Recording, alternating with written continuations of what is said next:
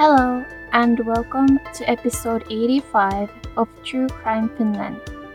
Utsjoen koulupuukotus, Utsjoki school stabbing incident. As the title already suggests, this is a true crime podcast, and it details cases that can be of a disturbing and violent nature. Because of this, I encourage you to use your discretion and stop listening or skip ahead if you need to. If you're ready, let's get started.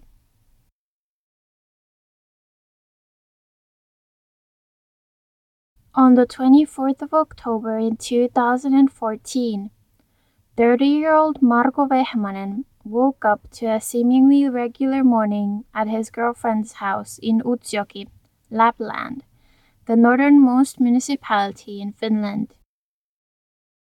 He went for a walk with the dogs. Afterwards, he had a cup of coffee and went to the store. Once he returned back to the apartment, he sniffed butane, grabbed a knife from the kitchen, and headed to the Utsjoki Sami High School, located right next door, where he also studied as an adult student. He carried the knife in one hand and the butane bottle in the other as he walked to the high school. He entered the school from the gable door and walked through the break room, passing two female students and a male student who were working on a group assignment together. He did not say anything to them, but continued on towards the main entrance. He then stopped and sniffed some more butane, but did not leave the building. Instead, he entered the main lobby before turning around and returning back to the break room.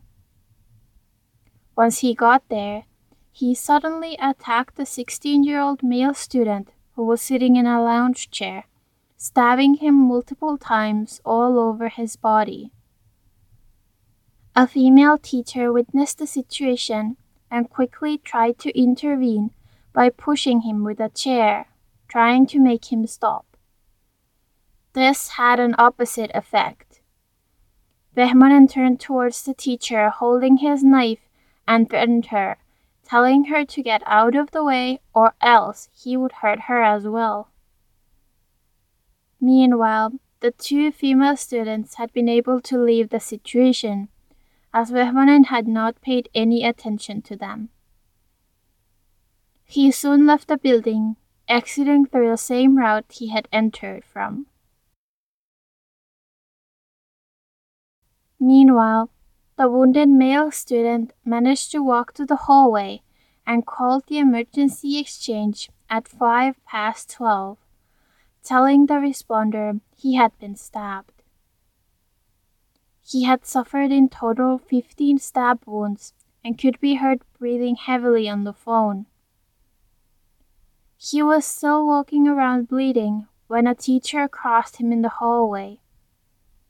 They took the phone from him and told him during the emergency call that he should lay down. He did as he was told, but his state quickly deteriorated. Paramedics arrived at the scene and a Norwegian rescue helicopter was also flown in. However, nothing could be done. The 16-year-old student died of his wounds at the school. At the exact same time of 12:05, Vehmanen himself had also called the emergency exchange to turn himself in. He reported that he had stabbed another student at the high school and would surrender, but wanted to pack his things before that. He added that it was going to be a long trip. When the responder asked why he did this, he replied that he had breathed gas and felt, quote, totally crazy. Despite this, he still kept sniffing butane during the call. He was soon captured without incident in his girlfriend's apartment.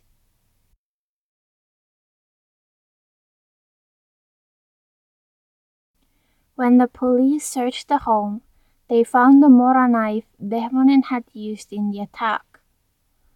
It was laying on the draining board. When the knife was examined further, the investigators found traces of the victims as well as Vehmanen's DNA on the handle. On top of this, the blade contained DNA from the victim, as well as red fibers matching the clothing the victim had been wearing at the time.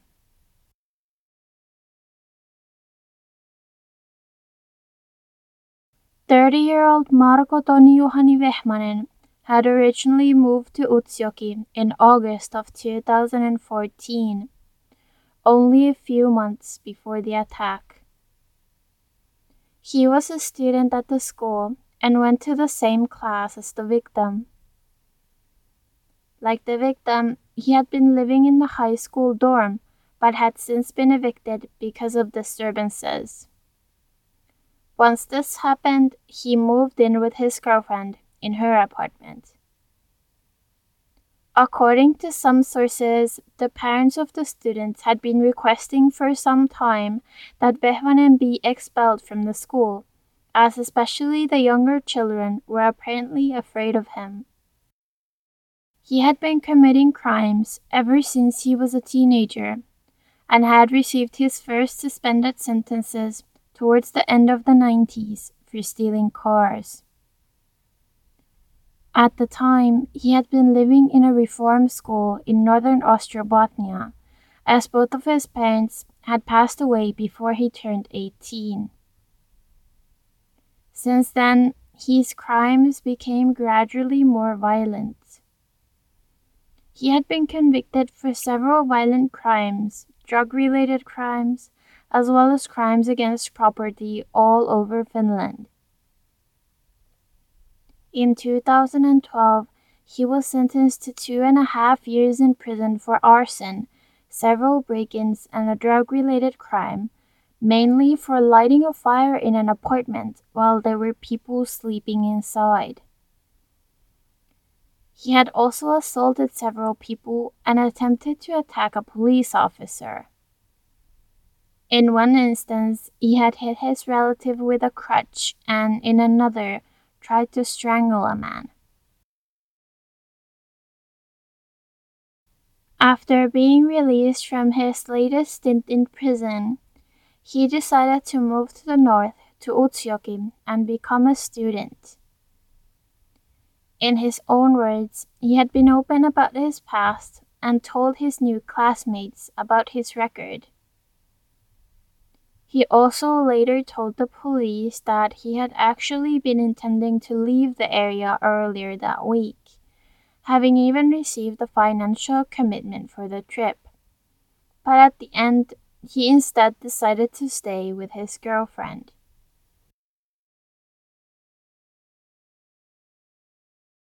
During questioning sessions with the police, Vehmanen admitted to the stabbing but could not offer a motive for his actions. According to him, he had left his girlfriend's apartment with the intention to stab the first male that he coincided with. He stated he would not hurt women. He denied having anything against the victim and claimed he had been selected by random, as he was the first male he came across. He had not planned to hurt this student specifically, he explained. He also stated that his memories about what happened were hazy. This was most likely due to the butane he had been sniffing, both before and after the stabbing. When asked by police to estimate what kind of an effect this had on his actions, Vehmanen responded that he surely would not have done it had he not been sniffing the butane. The case went to court in March of 2015, where Vehmanen was presented with the charges of manslaughter and making an illegal threat. The prosecutor, Anita Haapakoski, was requesting that he be sentenced to at least 11 years and 6 months in prison as punishment. According to the prosecution, the act was planned, and the accused had to have understood that a probable consequence of the stabbing was death. The prosecution stated that his punishment should be harshened because of his criminal past. Vehmanen had committed so many similar crimes in the past that his behavior showed clear carelessness for the law, the prosecutor stated. The family of the victim, on the other hand, felt strongly that the charge of manslaughter was too lenient. They requested that Vehmanen be sentenced to life in prison for murder. According to the application for a summons, witnesses had testified that Vehmanen had previously tried to figure out who had spread information about his criminal past and told the principal of the school of his drinking in the dorm. As a consequence of this, he was evicted. According to witness testimony, he had told several people he would take revenge on whoever spread information on him. He had allegedly also mentioned the 16-year-old victim by name, stating that if he was the one spreading information, he would answer for this with his life in the dark schoolyard. According to the family, this demonstrated that the act had been planned, and the motive was clearly revenge against the teenager.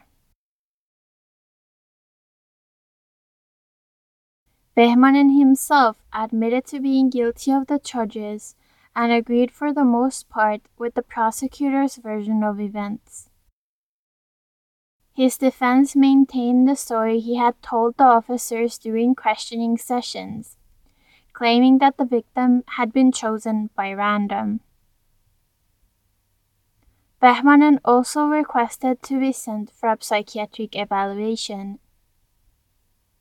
The court agreed to this request, and the proceedings continued a few months later once the results were in. According to the evaluation, sniffing butane had lowered Vehmanen's ability to control his behavior. Despite this, he was criminally responsible and understood the consequences of his actions.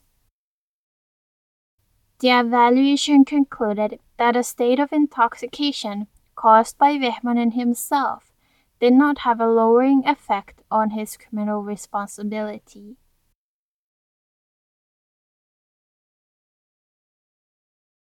The Lapland District Court delivered its ruling on the 24th of June in 2015, finding 31-year-old Marko Toni-Juhani Vehmanen guilty of manslaughter and making an illegal threat, sentencing him to 12 years in prison. The sentence coincided with the prosecutor's request. The average sentence for manslaughter is 10 years in prison, but the court harshened the punishment with about 2 years. This was based on Vehmanen's criminal record, as well as the manner and the place where the crime was committed. The court ordered Vehmanen to pay compensation totaling over 100,000 euros to the victim's family and the teacher he had threatened. This amount also included funeral costs for the victim. As mentioned, the family had requested that Vehmanen be sentenced for murder, but the court found otherwise, stating that the act did not fulfill the conditions defined in the penal code. Based on the evidence presented, the act was not premeditated, nor was the manner in which it was committed especially brutal. There was not sufficient evidence to prove premeditation, and the selection of the victim was deemed to be random, as it depended on who Vehmanen met at the school. The stabs directed at the 16-year-old victim were cruel, but the manner did not demonstrate a special brutality or a persistent intent to kill, the court stated. After the verdict was out, the defense counsel stated that the reasonings behind it were well argued and coincided with the defense's view of the events. Vehmanen told his counsel he was content with the ruling and would not seek to appeal it. The victim's family, on the other hand, appealed the verdict further on the basis that the charge of manslaughter was too lenient. They requested as before that Vehmanen be sentenced to life in prison for murder. According to the family, Vehmanen was bitter for being evicted from the dorm and wanted to know who had ratted him out. He had spent several weeks trying to find out this information. The family stated that Vehmanen eventually concluded that the 16-year-old was guilty of telling on him, even though this was not true. Because of this, Vehmanen then targeted and killed him. According to the family, Vehmanen had also clearly planned the act because he took the knife with him to school and chose to commit a crime. The case was reprocessed in the Rovaniemi Court of Appeals in February of 2016. The court delivered its verdict in April, maintaining the district court's previous ruling. The Court of Appeals agreed with the district court in that the act did not fulfill the essential elements of murder. These were, for example, as the district court had defined, premeditation and a cruel and brutal manner of committing the act. The family sought to appeal the case further with the Supreme Court of Finland. According to the request, the killing was an act of vengeance. However, the Supreme Court did not give the family permission to appeal, and the previous verdict of 12 years in prison remained in effect. There have since been no new developments in this case, and with a lack of further information, we can assume that Vehmanen is still in prison serving his sentence. Thank you so much for listening to the 85th episode of True Crime Finland, crime stories from the cold north. This case was a listener suggestion that came through Instagram. It's been a long time coming, but I hope you enjoyed this episode. If you would like to request a case for me to cover as well, feel free to send me an email or reach out through social media. I want to send huge thanks to Victor and She Who Watches for becoming new patrons, and a shout out to Bailey for increasing their pledge. If you too would like to support the show, you can do that on Patreon, where you can donate as little as $2 a month and in return, get exclusive access to ad-free and early episodes and other rewards. Visit the page at patreon.com/truecrimefinland. Art is by Mark Bernia and music is Night by VVS Music. You can contact me via email at truecrimefinlandpod@gmail.com. There is a Facebook group called True Crime Finland Podcast, and I'm on Twitter and Instagram at TC_Finland. You can find all my episodes on my website at truecrimefinland.squarespace.com or wherever you get your podcasts.